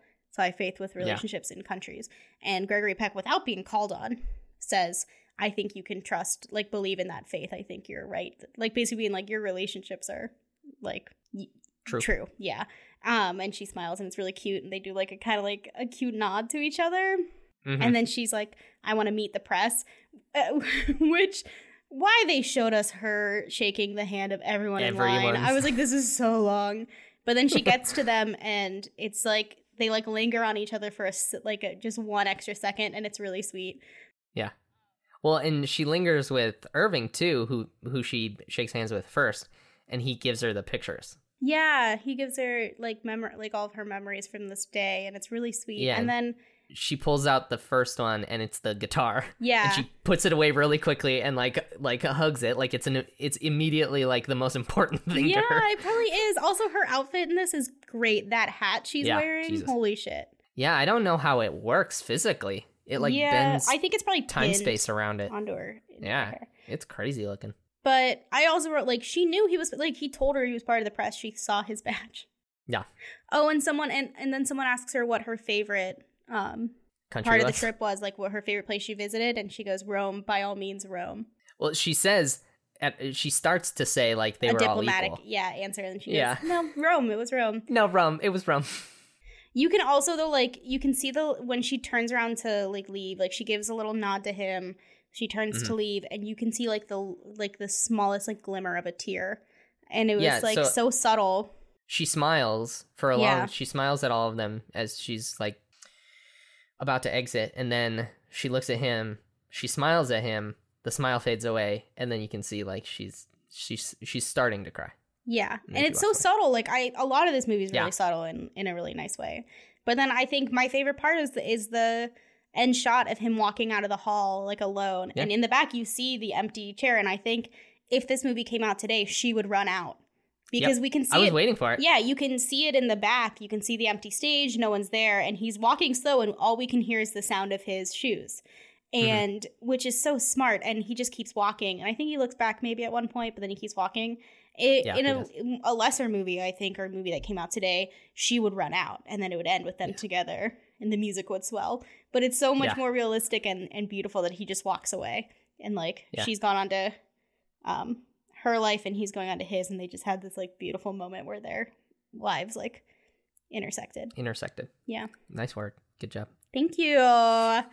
Finally, I sounded smart and not just horny this episode. Yeah, I really like the ending, but I did say my heart is broken at the end. I was like, oh my god, this is. Yeah, mine wasn't, but I'm like a really cynical person. I was like, yeah, that makes sense. I don't think it's cynical. I think it's just realistic and like beautiful in that it is realistic. Like that's what happens sometimes. Right. And that's okay. Because they're both very sad that they don't get to like keep hanging out. Yeah. Dating. But I feel like they're both pretty okay with it. Like they're both accepting of it. Happy to have had each other for that moment, and for it to be not spoiled in any way. Right. Yeah. Because it's not spoiled in any way because he didn't publish the article. Yeah. So yeah. Do we want to get on to the reviews? Yes. Your Rotten Tomatoes reviews. Did you read them? No, I've not. But I did immediately notice that he spelled discriminatory wrong. Yeah. Okay, this is from Oliver O. 2 stars. May 19th, 2020. So, wow. Yeah, recent. This movie is racist toward Romans. So discriminatory. I demand that they make a remake where they stream the plot to not make it racist. And the main characters should be played by Lizzo and Justin Bieber to create a strange love triangle with only 2 people. This is 2 stars. I was just like, I read this and was like, well, I can't make heads or tails of that. I guess I'll read it on the podcast. Justin, there's a lot quotes, going on there. Bieber. Racist towards Romans. I think it's maybe a little like, it's stereotypical of Italians. I wouldn't say it's racist towards. Yeah. Yeah, I think Yeah, it's there's a couple hysterical. moments that are like where their accent or their the way not their the way that they talk, Like that their isn't manner. accent, just yeah. like their mannerisms are the butt of the joke Yeah. for sure, but I don't know that it's so discriminatory, so being in I capitals. demand. A remake with Lizzo and Justin Bieber. Which is, they're not actors. Neither of them have been in a film. I don't think. I would love a rom-com with Lizzo and Justin Bieber. That would be so Amazing. crazy. I can't even imagine. Ugh. All right, should we go to the other one? Yeah. This is Naomi. Half a star. Half a star. Naomi G. October 14th, 2015. This is the lowest possible score. Yeah, this movie would have been my cup of tea if a fly named Audrey Hepburn hadn't crashed into it. Her lack of social grace and tacky mannerisms made her role seem completely implausible. Gregory Peck is a nice guy, even though he's another one of those Hollywood actors like Jimmy Stewart. Too many to list from this era in Hollywood history. Anyway, Peck strikes me as a weirdo, and the movie is really awful. Half a star. Wow. Which, she says, Gregory Peck is a nice guy. And then ends it. Total turnos. He strikes me as a weirdo. A lot of Hollywood actors like Jimmy Stewart. Like what does the imply? I can't even. Maybe she really likes even... Jimmy Stewart, and she was like, "No, I don't." She got lost I don't think in that's it what for she a was second. going for. I think have no she was idea. saying something bad about Jimmy Stewart. Probably. And the list of these men she thinks. From this. Well, but she's right. I There think are a lot of the reviews, like modern reviews, critiqued Audrey Hepburn's acting. And this is a very different style of acting than we see now. This is much more theatrical. Like I guess, but even still, I felt it was very realistic. I thought it was good. I think like there was some of it that was kind of over the top and cheesy, and I like in a way see where people are coming from. I don't think it's bad by any means, but like there's there's different styles of acting, and you know, during the 50s and more into the 60s, people were doing really theatrical, over the top, like they were on a play type of acting. And comparatively, later, I felt this was kind of subtle. I thought this was pretty subtle, and then later people did more method acting, which is what most actors do. Okay, so here, this one is from Milton Lubin from The Hollywood Reporter, and it was originally published June 30th, 1953. So this is like an original review. Yeah. William Wyler's first comedy in almost 20 years proves a charming, laugh-provoking affair that often explodes into hilarity. With Gregory Peck and Audrey Hepburn turning in superb performances, Roman Holiday is 118 minutes of sheer entertainment. The critical acclaim and word-of-mouth praise that is bound to come should help make it a box office bonanza. Out of one of the most ancient premises in storytelling, that of hopeless love between royalty and a commoner, Ian McKellen Hunter and John Dighton have created a delightful screenplay that sparkles with wit and outrageous humor that at times comes close to slapstick. As staged with artistic subtlety and tongue-in-cheek restraint by Wyler, Holiday adds up as rollicking fun that will be enjoyed by all types of audiences. Hell yeah. Yeah. Yeah. And he says, at times comes close to slapstick. I think that's a great way to put it. Yeah, like I think so too. It's never like Three Stooges. Yeah, I was just gonna say it's never Three Stooges, but it's when it does come close to slapstick, it's really funny. Yeah. And anything with Irving. It plays physical humor very well. Yeah, for sure. Yeah. Good on you, Milton. You get it. Yeah. You get it. These half-star weirdos. Lizzo and Justin the Bieber. Oh my god. That might be my favorite of our Rotten Tomatoes reviews. Yeah, that was really far. good. I did like the Royal Tenenbaums one where the guy was like, he might be a nice guy, but I don't like him. He's probably very nice. I wish he wasn't a director. Which is still a mean thing to say. Yeah. Like, I wish you would take up a different profession. Like, yeah. Okay. Or just let me get better at it. Or, just critique me so I can, I don't know, work on it. Right. I don't know. Courtney, so this Milton didn't give it any out of 5 stars or anything, but what would you give it out of 10 Oscars. Okay, I really like this movie. I think it's really enjoyable. I think it feels really modern. I think Gregory Peck is really hot. And I think Audrey Hepburn isn't too bad herself. And it's just, I think it's a pretty delightful movie and it's a lot of fun. And I'm going to give it 8 out of 10 Oscars. Hell yeah. And knocking it for some pacing stuff that it does drag in the middle. And I wish there was a B plot. I wish there was something else to grasp onto. Right. Yeah, I would say the same exact things. Yeah, I wish the pacing towards it was in the middle. I mean, I think the beginning and the end are pretty well paced. Mm-hmm. But yeah, that middle section could have used, like, I don't know. I think a B plot would have been good to break it up. Audrey Hepburn is delightful. Yeah. And very hot. And and Gregory Peck, he's not too shabby either. Yeah. And Irving? Irving's I'm great. here for it. Those high pants? Yeah. Yeah. Wow.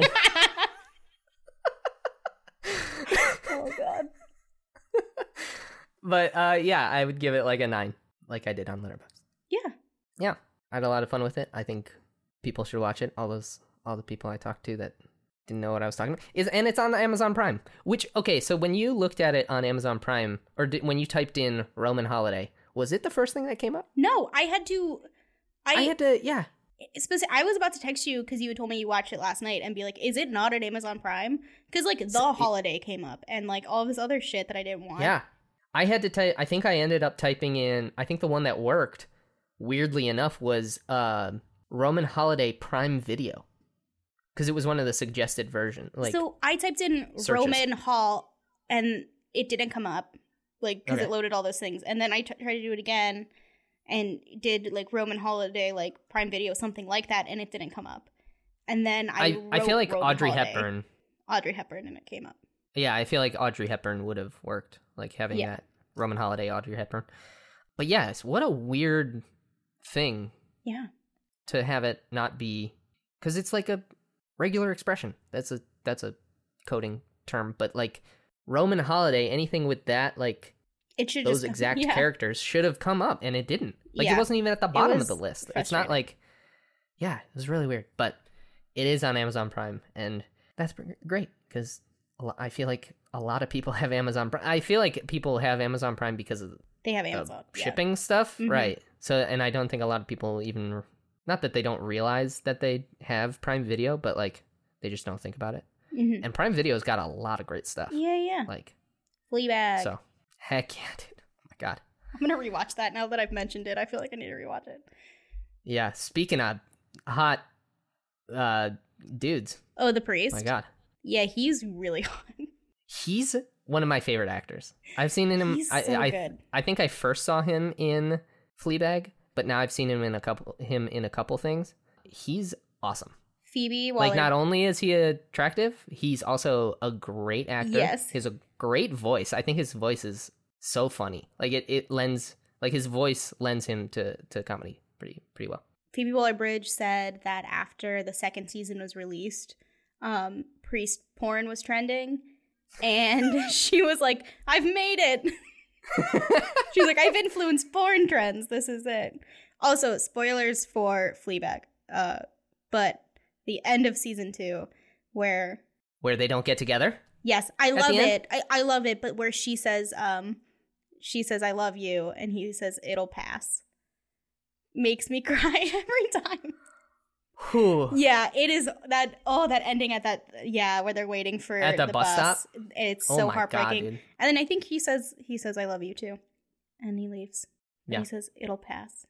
That is, I mean, that's fucked up. It's heart-wrenching. Anyway, spoilers for Fleabag. You should put that in the show notes because that's such a recent thing. Maybe I shouldn't have spoiled it. Yeah, I'll put that in show notes. But what was it? Oh, speaking of Phoebe Waller-Bridge, I got a MacBook Pro. Okay. And I name all of my computers after Star Wars droids. And Phoebe Waller-Bridge plays a Star Wars droid in the Han Solo movie. And I named my new MacBook Pro after her droid. Wow. Just There's so much. Connecting There's it so all much the, you just said.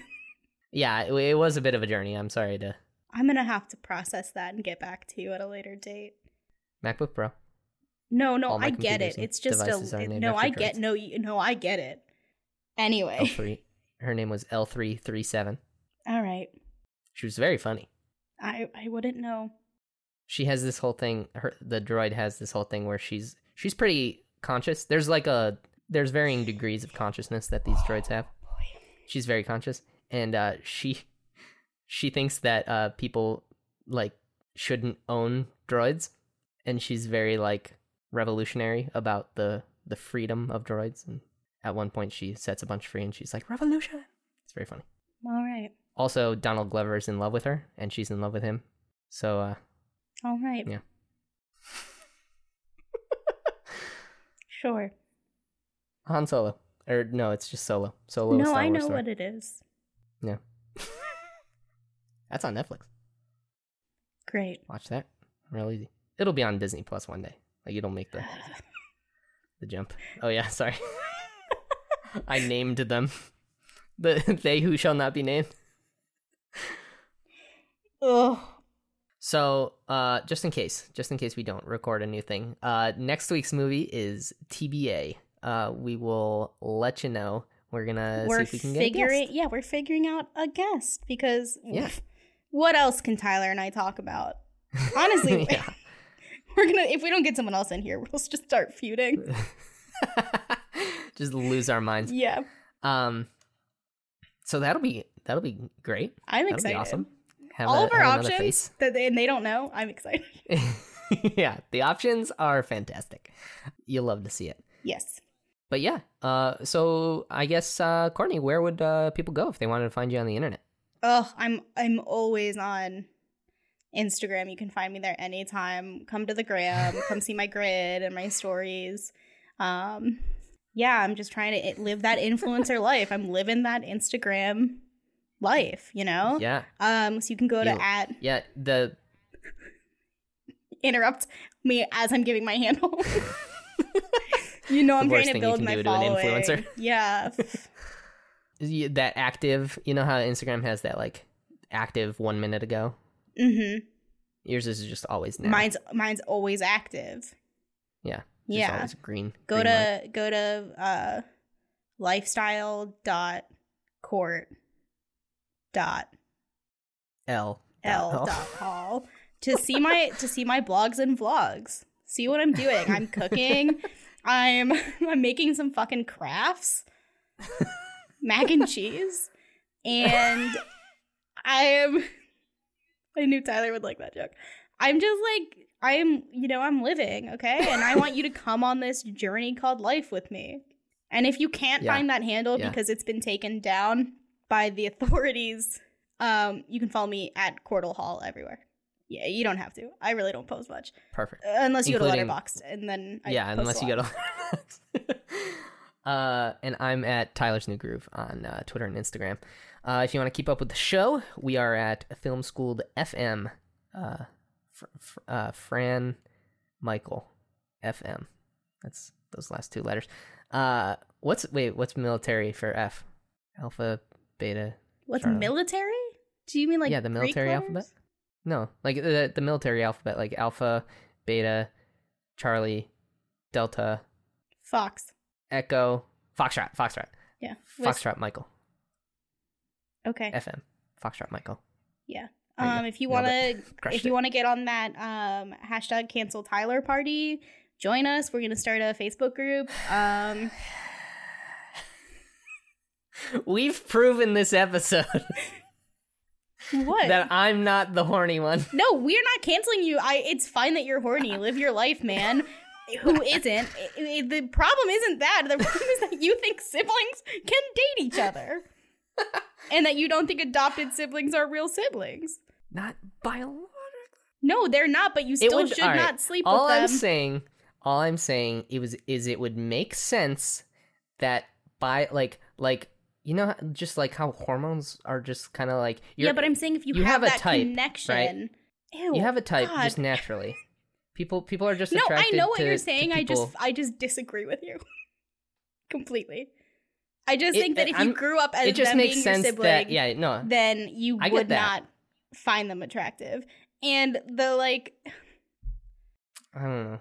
I feel like it's not unreasonable to think that someone would have an attraction to someone they're not biologically related to just but because the of fact how that they act on it evolution works. is the problem.